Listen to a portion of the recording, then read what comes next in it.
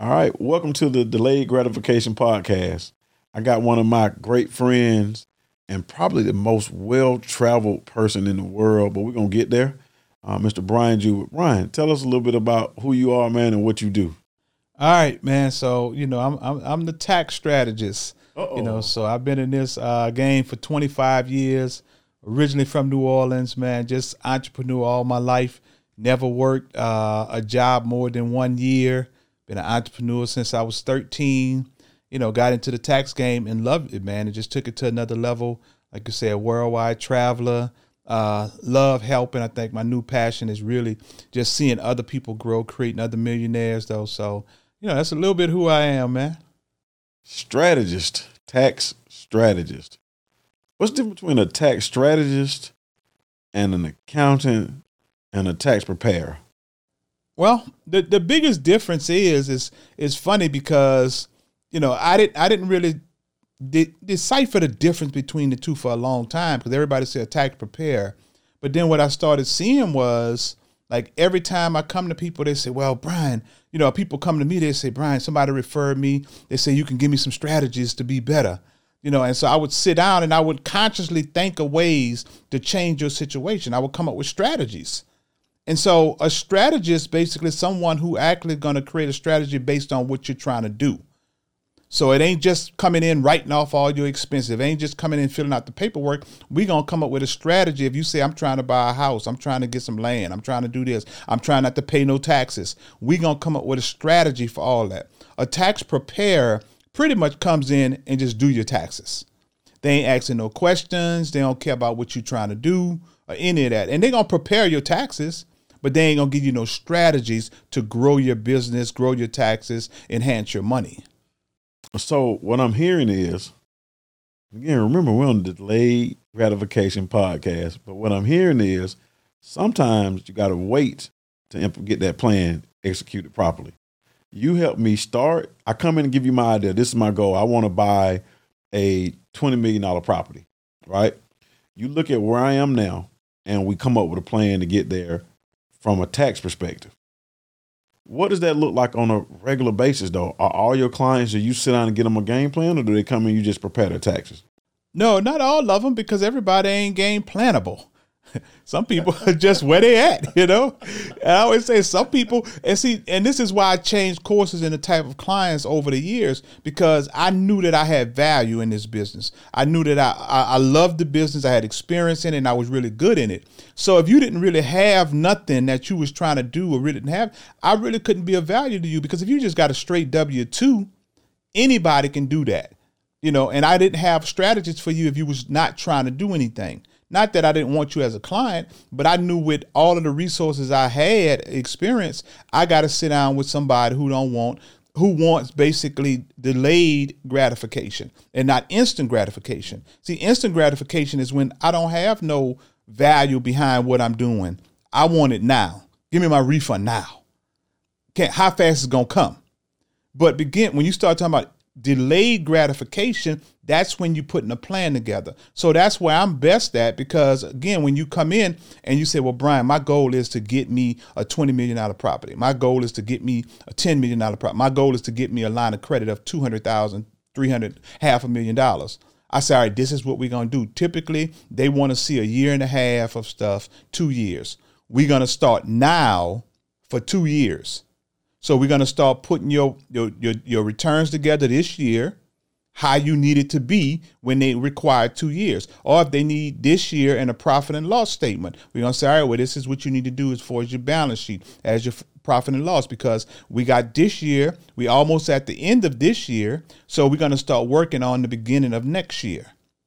And that's basically the difference between, what I do and what most people in my industry does. So you just said something. So a lot of people, I hear a lot of people right now in the entrepreneur space on social media talking about getting unsecured funding, right? I know, right, that it's tougher to get the lines of credit.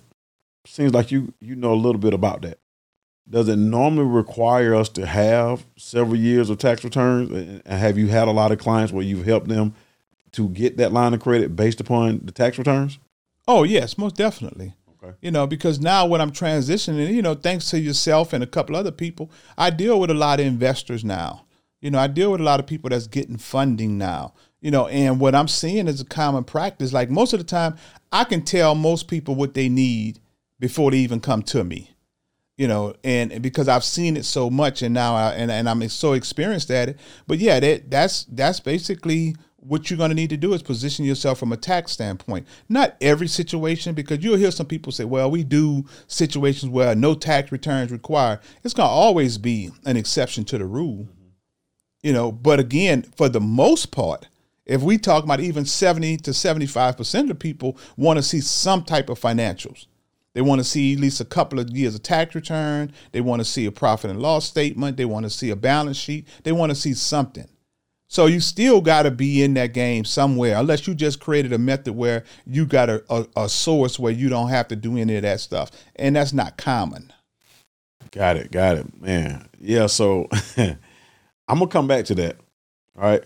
I do want to come back to us filing taxes and what that looks like. One thing I can say, and you have changed every course that we've been at, right? You always talk about this one thing that is like, I didn't know anything about it for 20 years, right? That I was in business. It is why you set up an LLC and how you set up the LLC. Can you go into what makes what you tell us a little bit different than what we've learned over the years? Especially most of us that are, I'm going to say at a certain age range, man, we just starting to learn how to set these LLCs up properly, because it's a newer, I don't say setting up an LLC is new, but the way you set it up properly, we're just now starting to hear about it. So tell me a little bit about kind of what you teach us, man. I'm going to say that. Yeah. Well, one of the things, though, and I built a lot of my success probably over the last 15 years, really just getting people to understand this and simplify it. And the reason why I say this, I always say I don't always introduce everybody to it, because when I talk to most audience and I say, who has an LLC, 90% of the people that have a business have an LLC. So they know they should have it. And I ask them why, and they tell me why. And you have situations where you have people, man, it's so funny because everybody heard of it, but nobody really know why they did it. So when I talk about S Corps and I say, well, this is the leverage changer, this is the game changer, most people say, well, I heard of it, but my person told me, but I don't know why I need to do it. The thing about it is, Ramon, it's been around, bro, for 20 something years. Robert Kiyosaki wrote a book called Rich Dad, Poor Dad. This has been in this book. This book is at least 23, 24 years old. He put it in there in chapter 17 when he talked about corporation. We read right past it because, see, taxes is boring to people. So they're going to read it, but they ain't going to pay attention to it. And the beauty of it is that the answers were there. And so when I saw over the years how not just myself was saving thousands of dollars in taxes. And so I know we're going to get into the travel, but one of my methods was all of the money that I save from not paying taxes, I'm going to use that to travel and invest. So I had freed up money. This is why, I started at such a young age and understood this, because I understood this concept. So when you put the S Corp into election and you cut your taxes in half. So when I'm an LLC, but I choose to be taxed as an S Corporation, I cut my taxes in half pretty much. Bruh, who don't want that? So I'm an LLC, but I file as an S Corp. Why wouldn't I just file? Why wouldn't I just set up an S Corp? Because, see, if you set up an S Corp, when you look at it, if you look at the two, the corporation going to tell you need a board of directors, you need minutes, you need to have quarterly meetings, you need to pay yourself a reasonable salary, you need to do all of those things. A LLC is, I just set up the LLC with the Secretary of State. I don't have to have minutes. I don't have to have board of directors. I don't have to have quarterly meetings. I don't have to W-2 myself as an LLC. It's a limited liability company. But the problem with that is I separate myself from the company. So if somebody try to sue me, this is the part that everybody understands. But with the part they don't understand with the LLC is that you still get taxed the same way you does as a sole proprietor. You pay double taxes. This is where the election is so important. So I want to be a LLC because it's the most simplistic entity to start. That's going to separate me from my company. but it don't separate me from the double taxes. This is why most people don't grow, because they don't want to show income because they don't want to pay the taxes. So they reduce their income so low, now they can't qualify for nothing. The way you win is through ownership. You can't own nothing if you ain't showing nothing. So most of the cases now, when we start talking about showing with the S Corp basically is what we call a pass-through entity, meaning all of the money you make from the business pass through the business, meaning you pay no business taxes. So now I cut my money in half. So now I still have the benefit of separating myself from the company, not getting sued personally, but now I got the tax break where I don't pay the 15.3% in additional taxes. That's a lot of money. That's more than the tax rate now. The lowest tax rate now is 12%. They dropped it when Trump came in, but you still cutting your taxes almost in half now by understanding this. So if I can cut my taxes in half, I'm willing to show more money now on my taxes with my business. If I'm willing to show more money, I can go get more money. In my business. Okay. Rich and successful people understand you play with other people's money. You know, you play with other people's money. This is why you hear millionaires and billionaires always talking about getting investors, going to the bank. They got $500 million, $1 billion in the bank, a net worth, and they still getting money from other people. You don't play with your own money. I'm going to go back to that LLC. Uh-huh. So I'm an LLC, but I elect to file as an S Corp. Uh-huh. How do you do that? Like, who teaches us that? Like, when I first set up my LLC, it wasn't anything on there to tell me. I don't think it was on there when I went on there to file it myself, right? So let's say I have an LLC that's 2 years old. I've been paying all the taxes because I'm double taxed, basically. Yes. Right? How do I go from I don't want to change my name because I got my business bank account, I got my address, I got my history, I got stuff set up. What do I do now if I want to cut those taxes now? Can I change it now? Yes. And like you say, nobody teaches you this. It's a game, and we don't know how to play the game. Nobody taught us how to play the game. And when you don't know the rules of the game, people can tell you anything. They're going to be able to put anything over you. So it's a couple of forms that you have to fill out. You know, one is a 8832 and one is a 2553 form. You know, and so you can go and fill those forms out, and it can elect to be taxed as an S Corp.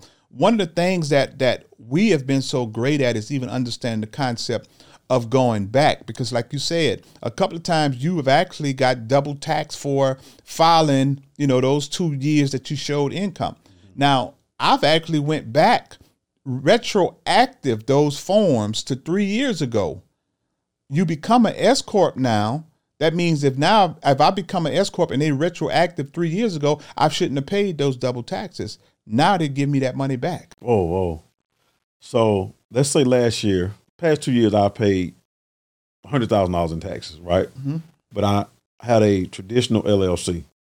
So now coming up on 2022, when I file my 2022 taxes, we changed the election. Yeah. But you go back to 2021 and 2020, and we can possibly get some of that money back. Yeah, once the IRS accept your paperwork, because you have to send it in, it takes a process. It's even longer now because the pandemic didn't threw everything off. You know, it was already a slow process because it had to be something that had to be faxed and not even emailed, faxed or mailed. So it was a slow process already. The pandemic is slowed it up because the IRS is still behind. But once you send it in, they send it back and say you've been accepted as an S Corp.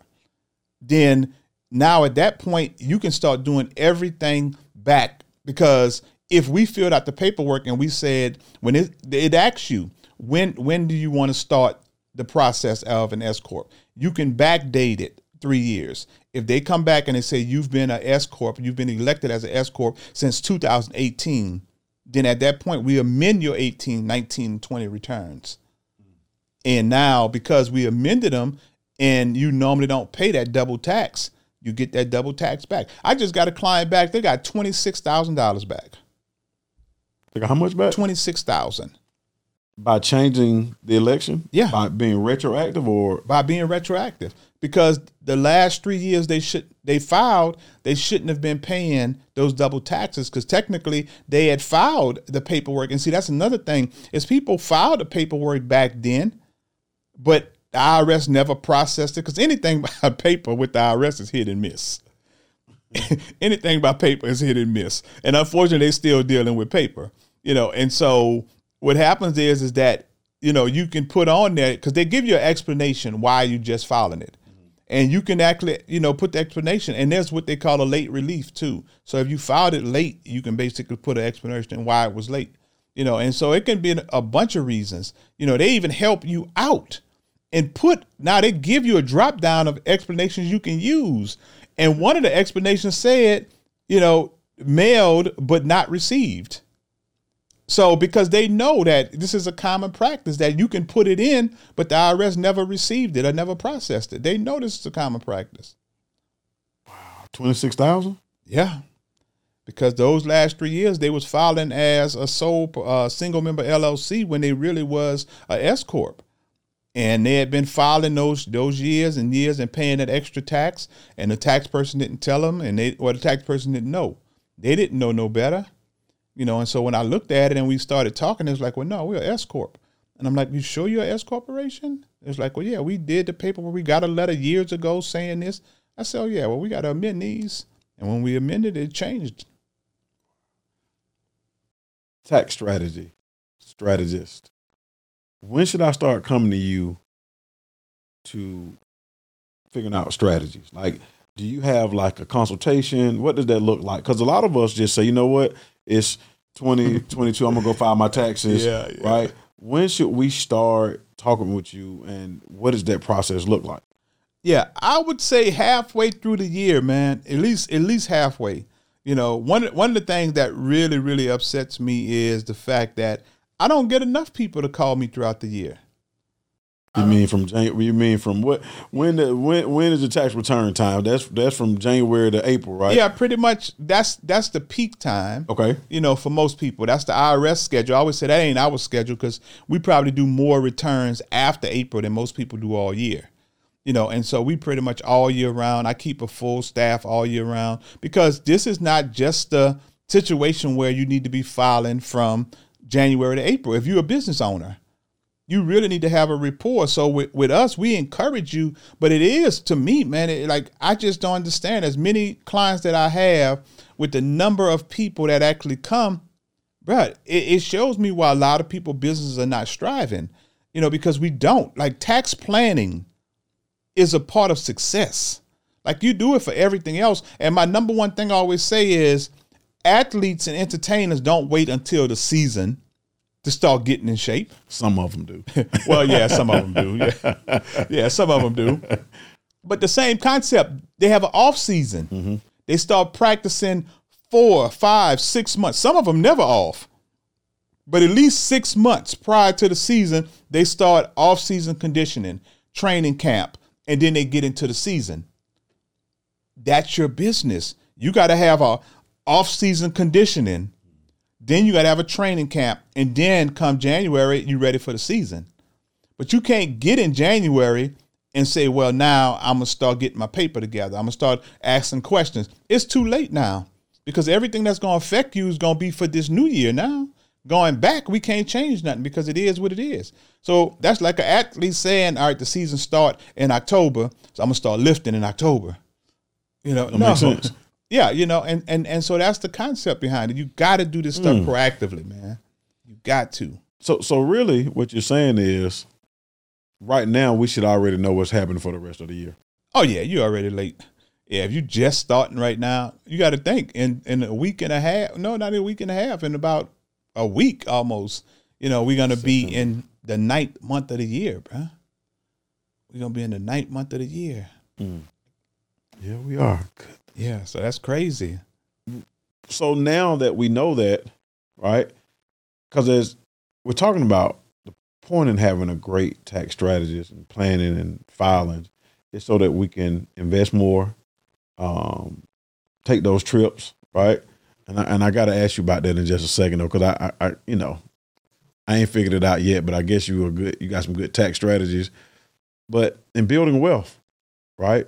I've heard many people, including you, talk about understanding why the different tax codes were put into effect. It's really for the wealthy, right? Even when you go back to, Mr. Trump, what did he do that we should have took advantage of while he was in office? And prior to him, the tax code, why is it like a cheat code almost? Like if we know it, or if we have a strategy that really know the codes. So how does that help us build wealth? Well, it helps us build wealth. If you really like what I found myself is the more successful that I've gotten, the more stuff I read and listen to from wealthy people. And it's crazy because everything comes back to tax savings, tax free. If you listen to successful people, they talk about tax savings and tax free because they understand if something, is taking 40 to 50% of your money off top, how can you really be successful? Or you got to work twice as hard. And what we got to understand is we're human. So being human, we're limited in our time, our days, our energy, our lifespan. So if you're trying to work twice as hard to achieve something, by the time you achieved it, you burnt out. You can't enjoy it. So if I learn how to keep 30 more, let's just say most people are getting 40, let's say 40% of your money is being taken. That means you're living off 60% of your money. So I make $50,000 a year. I'm really only living off $30,000. Yeah. Yeah. If you're lucky, because the higher you go, the more taxes you pay. So you probably less than that. So again, if I learn now you're living off 60. If I learn to keep more of my money, I learn to live off 85. I'm going to have a much better lifestyle than you much faster because I got 25% probably more money to now invest. Admit now.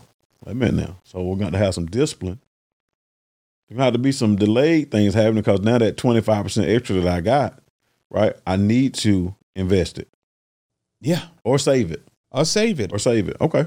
All right. And the savings could come in the form of people say, well, you can't, you don't want your money in savings. Money that's saving is dead money. But it could be in the form of saving it to the point of you're not keeping it there long term for wealth. You're keeping it there for lifestyle. Mm-hmm.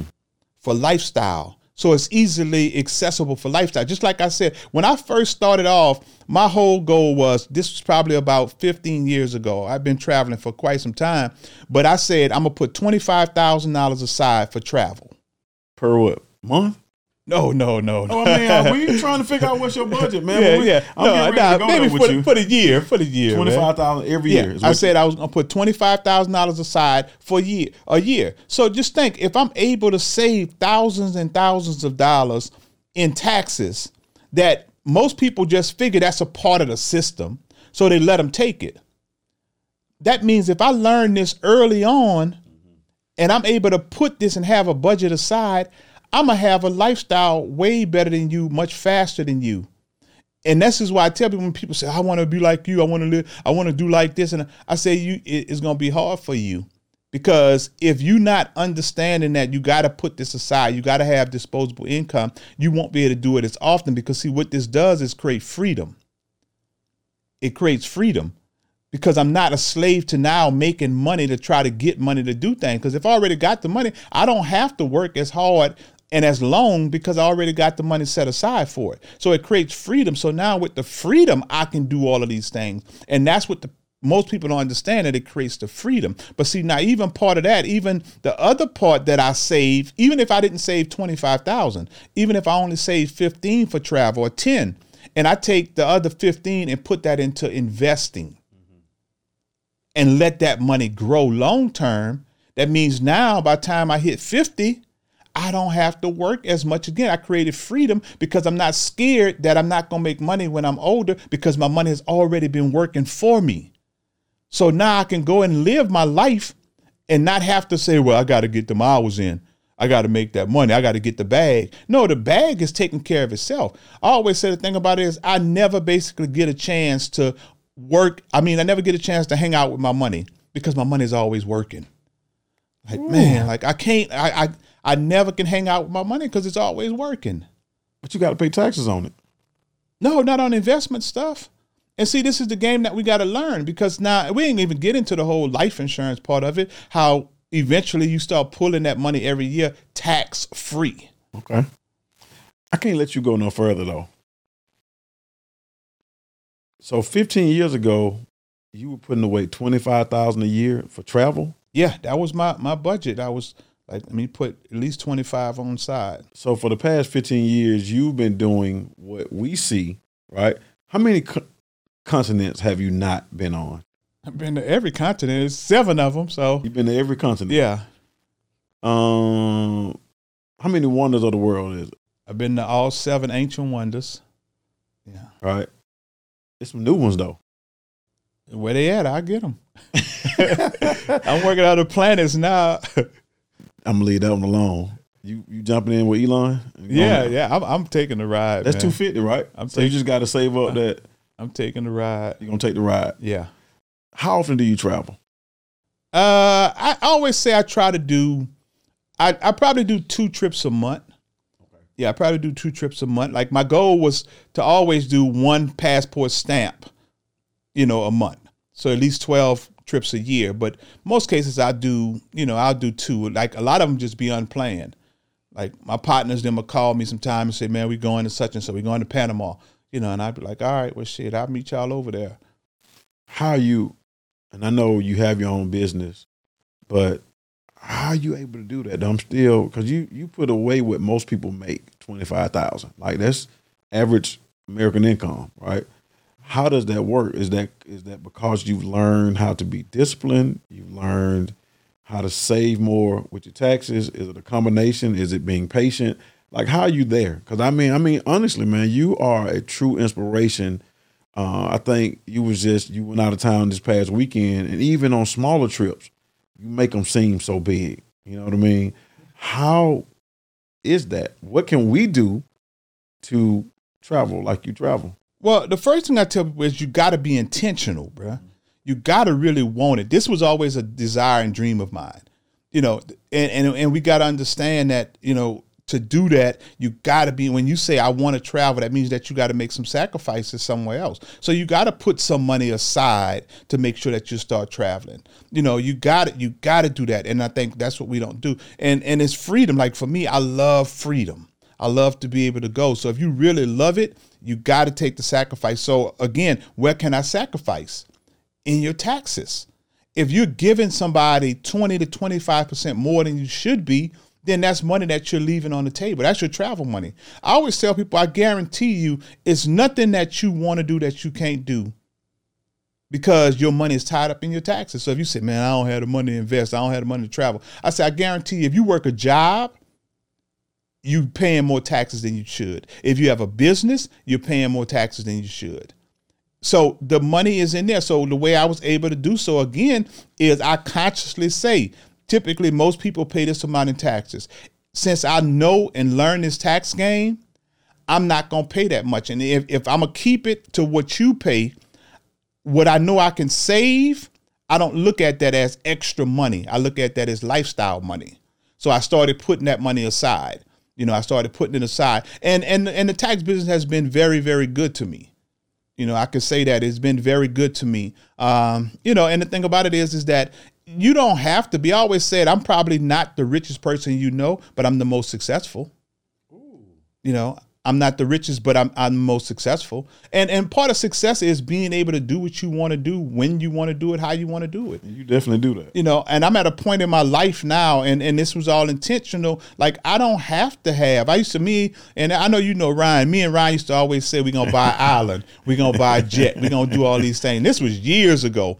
And the thing is that I'm more satisfied now knowing I can possibly do those things than actually having them. So my thing now is peace of mind and freedom. So I'm intentional about creating those things. So I don't have to go out and get the car that I said I wanted once before to now please everybody else. Because now I could be intentional about taking that same money and buying a property, buying a building, buying freedom. And that's more important right now. Yeah, I was watching interview with Elon Musk, and he talked about he was selling all of his assets, and they was like, "Why? You still got a lot of?" And he was like, I don't really need them. Like, Yeah. you know, why do I have them? I know I can go get them if I want them, and that's again, man, why we started and why we're talking about delayed gratification is some things will have to wait. Some things will have to be sacrificed. You know what I mean? Just like you're saying on the tax side, if I can figure out how to save 20% on the $100,000 in taxes, because a lot of us are going to be entrepreneurs that make some good money. But if I can save an extra $20,000 a year in 20 years, that's $400,000 without any interest being put on it. That's a lot of money, man. Yeah, it's a lot of money. And what we don't realize, like I said, we don't look at the long haul. You know, and that's the thing, is that you got all of that money over the long haul becomes beneficial. So it's a lot of cash, and I don't knock nobody. I tell people, man, get your bank, you know. But again, I've been at this for 25 years. You know, and I tell people that's now what I'm really excited about. This is what I try to teach people. This is where I try to get you in position to is sustainability. That's the thing. And this is where taxes come into play, because when you think about the amount that you can not pay the government over 20 years and what you can put into investments and saving in your lifestyle, bruh, by the time you retire, you've done everything you wanted to. So at that point, now it's a matter of just stacking. So this is how we create the generational wealth. And it all starts with taxes again, because now if I'm not spending exuberance amount of money at 50 because I'm trying to still live the lifestyle that I wanted when I was 30, I'm modest now. If I'm modest, I'm saving, I'm putting away, I'm investing. That's the money now that carries over to my child. With that, my child don't start from zero like I did, like my parents did, that it took us 10 years to eventually get to a point where we can create the freedom, the success, and the mindset that we needed to be great. Because they have a chance. You just said something, though. I give it to my kids, but then they're going to have to pay taxes on it. And it depends on what form it comes in. It depends on what form it comes in. You know, so like you have some pension stuff. If they get that, they got to pay taxes on. Okay. But if you got some retirement and life insurance policies and some different things like that, they don't. Can I feed, you talked about insurance, that thing we call a trust, and there's different kinds of trust. What do you think about that? Can I feed that money that I save in taxes? Can I put it all into a trust? And what kind of taxes am I paying when I put it into the trust? Yeah, it's some trust that you ain't gonna have to pay no taxes on. The one thing that trust keep coming up now, everybody's really into the trust thing now. Right. I don't speak a lot on it because I'm not an expert on that. Really, that's something that I'm looking more into now because it's coming up more. But for years, it never was a really, really big thing. So I never put a lot of emphasis on it, but I understand the importance of it. But it's still, what I try to do now is, most people always say not trustable. and not in a bad way, not where I'm saying that you're not trustable, where we can't, but you don't have nothing. You talking about a trust. You don't own nothing. You don't have no investment accounts. I'm preparing, though. I'm planning. You know, and so you have these things. But my thing is, learn to get a tax ID number first. You know, so you're talking about a trust, but you don't even have your LLC straight yet. You don't have these things straight. So you can put your LLCs under your trust and all these different things, but you don't even have an LLC yet. You know, and so let's get those things. Let's get the basics first. Gotcha. And then we can move into those things. But again, I don't speak a lot onto it because, again, if I'm not proficient in something, I'm not going to sit there and give you a whole lot of lecture on it. Now, just yesterday, I pulled up some YouTube stuff to kind of look at some different things, you know, and I'm going to learn about it a little bit more. I'm going to take some courses and some classes to kind of learn, because I know that's where people at, and I know the new generation kind of understands it and moving into it. So I want to make sure that I'm more proficient, but not only that, I want to make sure that my team is proficient. Because 10 years from down the line, your son ain't going to want to deal with no 60-year-old man talking about taxes. Nah, he wants somebody that look a little bit like him and his age. Yeah, look a little bit better. You know? Well, the one reason I bring up the trust is because one of the main benefits, because we did a lot of land trust when we were flipping property. But again, the tax side of it, we really didn't know. We was trying to not let you know who we were, right? It wasn't based upon what the tax benefits are. But one of the tax benefits, biggest tax benefit that I understand, is not having to pay like the transfer and the state taxes, or like, because if you have a will, even if you got a will, right, you still have to pay some fees associated with probating that will. But with a trust, everything's sitting there, so you save. I know in that transfer tax, but it's probably also some other things that you're saving. But that's you probably save one it of on the biggest things. estate taxes and some other stuff that you're dealing with. And again, this is why I'm getting into that arena, because I haven't had to have a lot of experience with it. For one, so it was no need. Like what I focus on are things that I see probably 95% of my clients deal with. So I can be proficient and an expert in those industries. Yes. So I'm extremely good in that. So now if my clients start transitioning to that, or I find that there's an education method for me to get into that to basically now teach them that, I'm definitely doing it. And that's why I definitely want to do it. But, I've been blessed, bro, in the sense of not having clients not pay taxes. And I always say this, in 25 years, you can check, research, do your due diligence.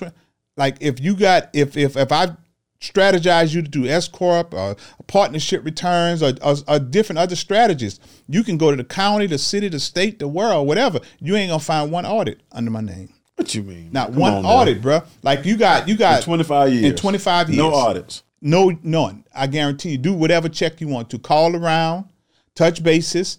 Now, some of the things you can't control is random audits. Mm-hmm. You can't control random audits. Again, I guarantee you can't find one client that say, well, I went to LB Tax Service, man, and they actually had me paying so much in taxes. Again, because knowing strategies, knowing loopholes, and knowing situations, my clients don't pay more taxes than they need to pay. And so that's why I say my clients, and I'm spoiled in that sense. So I do want to learn. When I hear people say, well, yeah, I heard somebody pay those things, I'm like, no, that's crazy. I got somebody that probably paid now that sent their paperwork from me to somebody else, and they probably paid about $20,000 more than they need to. I'm going to amend it based on some things I know and probably get that down to from 30 to 10. So maybe save them $20,000, but it's crazy because people do too much. Sometimes people do too much, and sometimes you don't have to do too much. Just do enough to be right. Mm-hmm. Be enough to keep you in the right place. And that's my whole thing is, for the longest, I'm gonna be an expert on what I know and what I do. So I'm not out here like people giving people half information on trust and stuff like that. I'm gonna tell you, I'm gonna refer you to somebody who's been doing trust for 15 years. Got you. I work a 9 to 5. Mm-hmm. Right. I do pretty well on my 9 to 5, but the tax is killing me. Okay. Right? How do I stop that? Like when I say I go to work, I work. Well, I don't call it 9 to 5. I'm working really 60 hours a week. Yeah. And let's say I'm making, what's a good salary? $250, yeah. Right? In the South. I'm gonna say we living in the South. I ain't gonna say in New York because that's a different animal up there, right? But I make $250. But I'm giving almost $100,000 in taxes. Am I correct? Yeah, they just broke something down and it was like 140. Yeah, that's what I'm saying. I'm giving like $100,000 in taxes, right? So really, which is crazy to me, right? I've earned my $250, but let's just say for numbers' sake, I gave up $100 in taxes. I'm working off $150, right? How can I do something about not giving that $100 away? What do I do? Bruh. Employees, unfortunately, pay the highest amount of taxes. If you've probably seen memes, you hear that. It's not a whole lot. And when Trump changed the game in 2018 and changed some of the rules, it made it even worse for them. Employees going to pay and they're going to have the least amount of loopholes. The tax code has about 5,800, codes in there. Mm-hmm. 85% of it is to show you how not to pay taxes. As an employee or as a business owner? As a business owner. Usually as self-employed, usually kind of ways like that. So it shows you. So it's really geared toward really not paying taxes to show you how it's loopholes. Most of those are not for employees. It's not a whole lot that employees can do because, see, the tax code, taxes, the benefits are to the employer because the government makes their money off of all the taxes they charge you as a worker. So they want me to be an employee, grow my business, and hire people. This is why bosses and companies get so many breaks. Mm-hmm. This is why they get all of the credits because they want me to hire you because I'm gonna get my taxes from you as an employee. Correct. The more employees I can bring. So the system is designed. So it's not a whole lot. There's some strategies you can do. Like if you got a company, and I always talk about investing into anything that your company may offer and match, because it's different strategies. But my thing is, I want to basically simplify stuff for you. What we do is we understand certain things as a people, and then we grow you into that. So when people say, well, I don't know, 401ks ain't, that ain't the way to go. You shouldn't do 401ks. But the most common person, this is what they know. When you start saying, take your money and invest it into this and that, most people are not going to do what they're not comfortable with. So some of the strategies that I may say and other people that I know may give you may be things that you're comfortable with. Once you're comfortable there, then you start moving. So things maybe like starting off in the 401k and invest in that because it reduces your tax liability. The more I invest in 401k, not just the matching part, not just the retirement part, but it reduces the amount of money I get taxed on. And so that's one of the things that you can do. So if I can reduce my taxes, get matched, and put into retirement, that may be a good starting point. Correct. Now you have basically your IRAs and different things like that you can do as an employee. You don't have what they call unreimbursed employee expense. I tell people right now, understand this rule because it's going to come back, is when you pay money out of pocket for your job, and that can be driving places, meeting clients, lunch, dinner, supplies, uniforms, whatever. That went away. That hurt a lot of people. Can't write that off? No. Anymore? As a W-2 employee, no. This is why I tell you, as a self-employed person, you can. But as a person now, and see, it hurt a lot of people because what we've been doing for the last 3 years, working from home. Correct. Even if we're a W-2 person, I used to can write that off. My internet, my home office, all of that. I can't do none of that no more. So right now, there's not a whole lot of strategies other than get a business to help offset some of that for things you're doing every day. And so understanding some of the other things you can do is probably keep up with all your charitable donations. They changed the rule on that too. So less people when did now. these rules change? When did that rule change? In 18. In 18. So Yeah, when Trump came in, he changed a lot of them. And so only 10 to 13% of people claim their house now. So even having a house, so even when you're W-2 and you have a house now, you're probably not writing your home off because the standard deduction went up as far as what the government is going to give you. So the amount that you have interest and taxes on your house don't come up to enough to make a difference now. So you can add that along with your charitable donations. Again, we wasn't going to church as much, so we wasn't tithing as much. Tithing was one of the things that you need people weren't sending their tithes in. It wasn't cash apping as much. They weren't cash apping? Because you feel guilty when you write there at church. So you sit there, the plate passing, you want to drop a 5, but Sister Adeline watching. So you're going to drop a 20. Gotcha. So that's every week when you're in church, you're going to drop some money. But at home, you cash app like, oh, they don't really know. Like I'm sending y'all $4. So it's different. It's different in that sense though. So all of those things that you basically used to can write off, it don't help as much. But that's things you can do as an employee, but it's hard to save, bro. It's just not a whole lot of loopholes. So what if I'm a W-2 employee, right? But I buy some investment properties. Can I write off anything from my salary over there if I'm using?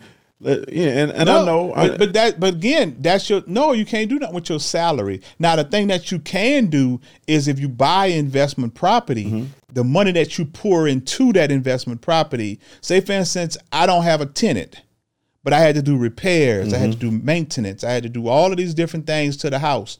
I got depreciation. I had to get supplies. I had to get contractors. I had to clean. I had to get appliances. All of those things that I spent will now be shown as what we call a real estate loss. That real estate loss will reduce my W-2 income. So now if I made $250,000, but I spent $20,000 on the rental property, that loss from the rental property will reduce that $250 down to $230. So now I'll get taxed on $230 as opposed. So it can help, but this is the issue again. This is why not having a business, and this is why you hear people say that. And I get the whole, well, everybody ain't, everybody that is not an entrepreneur. Everybody, I understand that, but you're gonna pay the cost for it. I'm not saying you should be, but understand you're gonna pay the cost for it, because see, at 250, there's an exemption and an exclusion that if I make over 150, Ramon, I can't write off my rental property deductions no more. Oh. Over what amount? 150. Over 150. And that's even joint. So that's if and you know how many people together, especially in Atlanta, gonna make 150. Yeah. I can't write off so even all that money I poured into my property, we can't even take that as a loss. We can't even write that off. We can't do nothing with it. So we got to have some other strategies. So one of the strategies may be put your rental properties under a business. So if you put it under LLC, now it's not subject to that 150.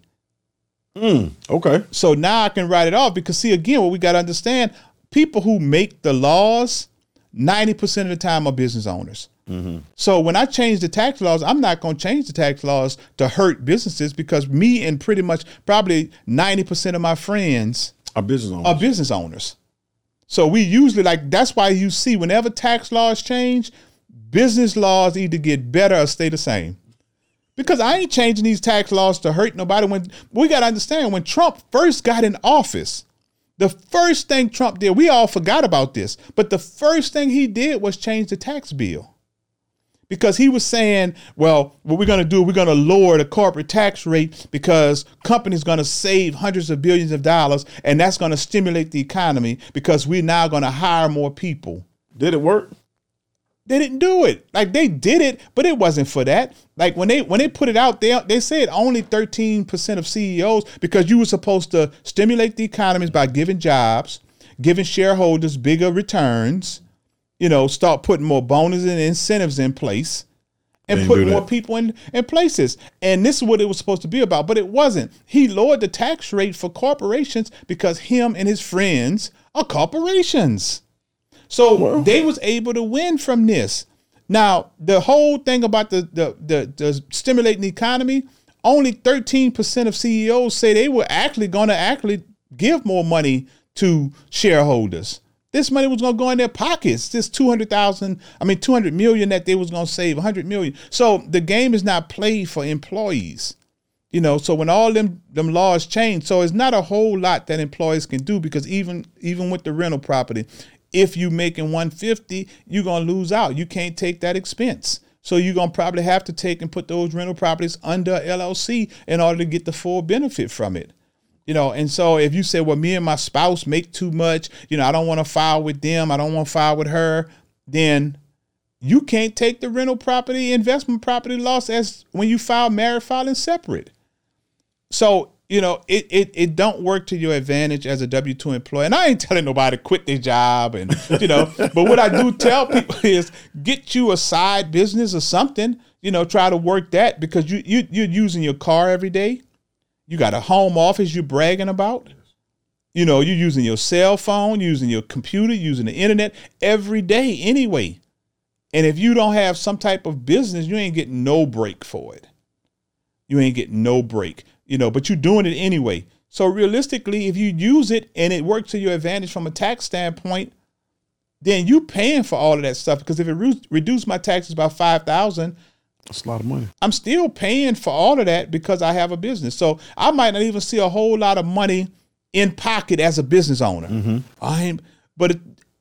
Because we want instant gratification, we're not thinking about the delayed gratification of the fact of, all right, you know what? I saved $5,000. All right, it didn't come in my pocket, but that's money that paid for the cell phone, that paid for the internet, that paid my car note, all of those little things that it's doing by saving money. And it may not be in my bank account, but I'm still saving. So it's things that you can do, but W-2 employees, bro, it's tough. Yeah, it's tough. But everybody should have a business. That's my thinking, to something, and the thing is, I ain't saying in an illegal way, you got to actively operate the business, but rich and successful people start businesses, not all the time to make a lot of money, but a lot of times to save money, because those expenses reduce their tax liability. I got one question. What does delayed gratification mean to you? Delayed gratification to me means, making sacrifices to right now, not getting everything I want right now, to know that, in the future, I'll be able to live the lifestyle that I want to live. I believe that I'm a testament to that, man, because a lot of stuff I didn't get early on consciously, I'm not tripping on that. I remember a quick story before we get out. Like, one of my partners, I had 3 locations at the time, and I was still driving my Ford Explorer. And I remember we pulled up. I went home. I drove it to New Orleans. I pulled up. We was in Holly Grove, and I pulled up, and it was like at the park. It was for the Turkey Bowl during Thanksgiving, and we were talking, me and one of my partners, and it was like when we pulled up, he said, "Oh man, they ain't gonna think you got it like that, because you pulling up in the Explorer." I say, bruh, I ain't even tripping on that. I say, but they all gonna be talking about me while my bank basically gonna say something else. And I thought about it like from a delayed gratification standpoint, like I could have probably got a Benz a long time ago, but I always said it wasn't time. It wasn't time. And what I meant by that is when I'm able to buy a Benz and I'm able to pretty much put almost half down payment on it, and I got a note I don't even know that's there because it's so small because I'm not living for it, then it's time. So I wasn't out to I was going to delay my gratification to where now later on I can buy whatever I want, do whatever I want. And now financially it don't hurt me or bother me, and so this is why I say, for one of the reasons why I always say I probably don't have the most money of most people, but I have the most success. Because when you talk about living your lifestyle, living your journey, your destined life for 15, 20 years, bruh, it's not a lot of people doing that. And this is what I really want to get to young people. Like, all right, there's a lot of, I come from the streets, man. I've seen a lot of dudes have a 2, 3, 5 year run. Yes. But after that, all you got is stories. I remember when I used to be, and these young people don't care no more. Like, cause now when you used to be and now you working a job, you tell them, oh man, I was this, man. They're like, man, shut up, go pick them boxes up. Them young people don't care no more. So, my thing is and my friends will tell you, I always said I never wanted to be a used to be. Mm-hmm. I never wanted to be a used to be. I was pretty popular at home, be it sports, be in streets, whatever, but I never wanted to be a used to be. And so my thing is I'm going to delay all of that to when I get older. I'm not going to be that old cat saying, man, I remember when, no, I wanted to live this lifestyle consistently for the next 15, 20, and the next 20 years after this. But now my mission has changed. It's to pour into other people to understand you can live this lifestyle. You can do it for a long term. And that's the thing is that now, but again, we get caught up in this whole, I gotta have it now. And if I don't get it now and I don't have it no more, I gotta still keep it up. I gotta still keep it up. And that's instant gratification. And so delayed gratification is putting it on hold until later. Make all the sacrifices and do it out now so I can have everything later. I appreciate it. Thank you for being on the Delayed Gratification Podcast, Brian. Hey, I know they're going to enjoy this one, man, when they watch it. Hey, I love it, man. I love what you're doing, bro. I appreciate everything you do for me, the community, and yourself, brother. So keep up the work and look forward to seeing you in the future. All right. Thank you, man.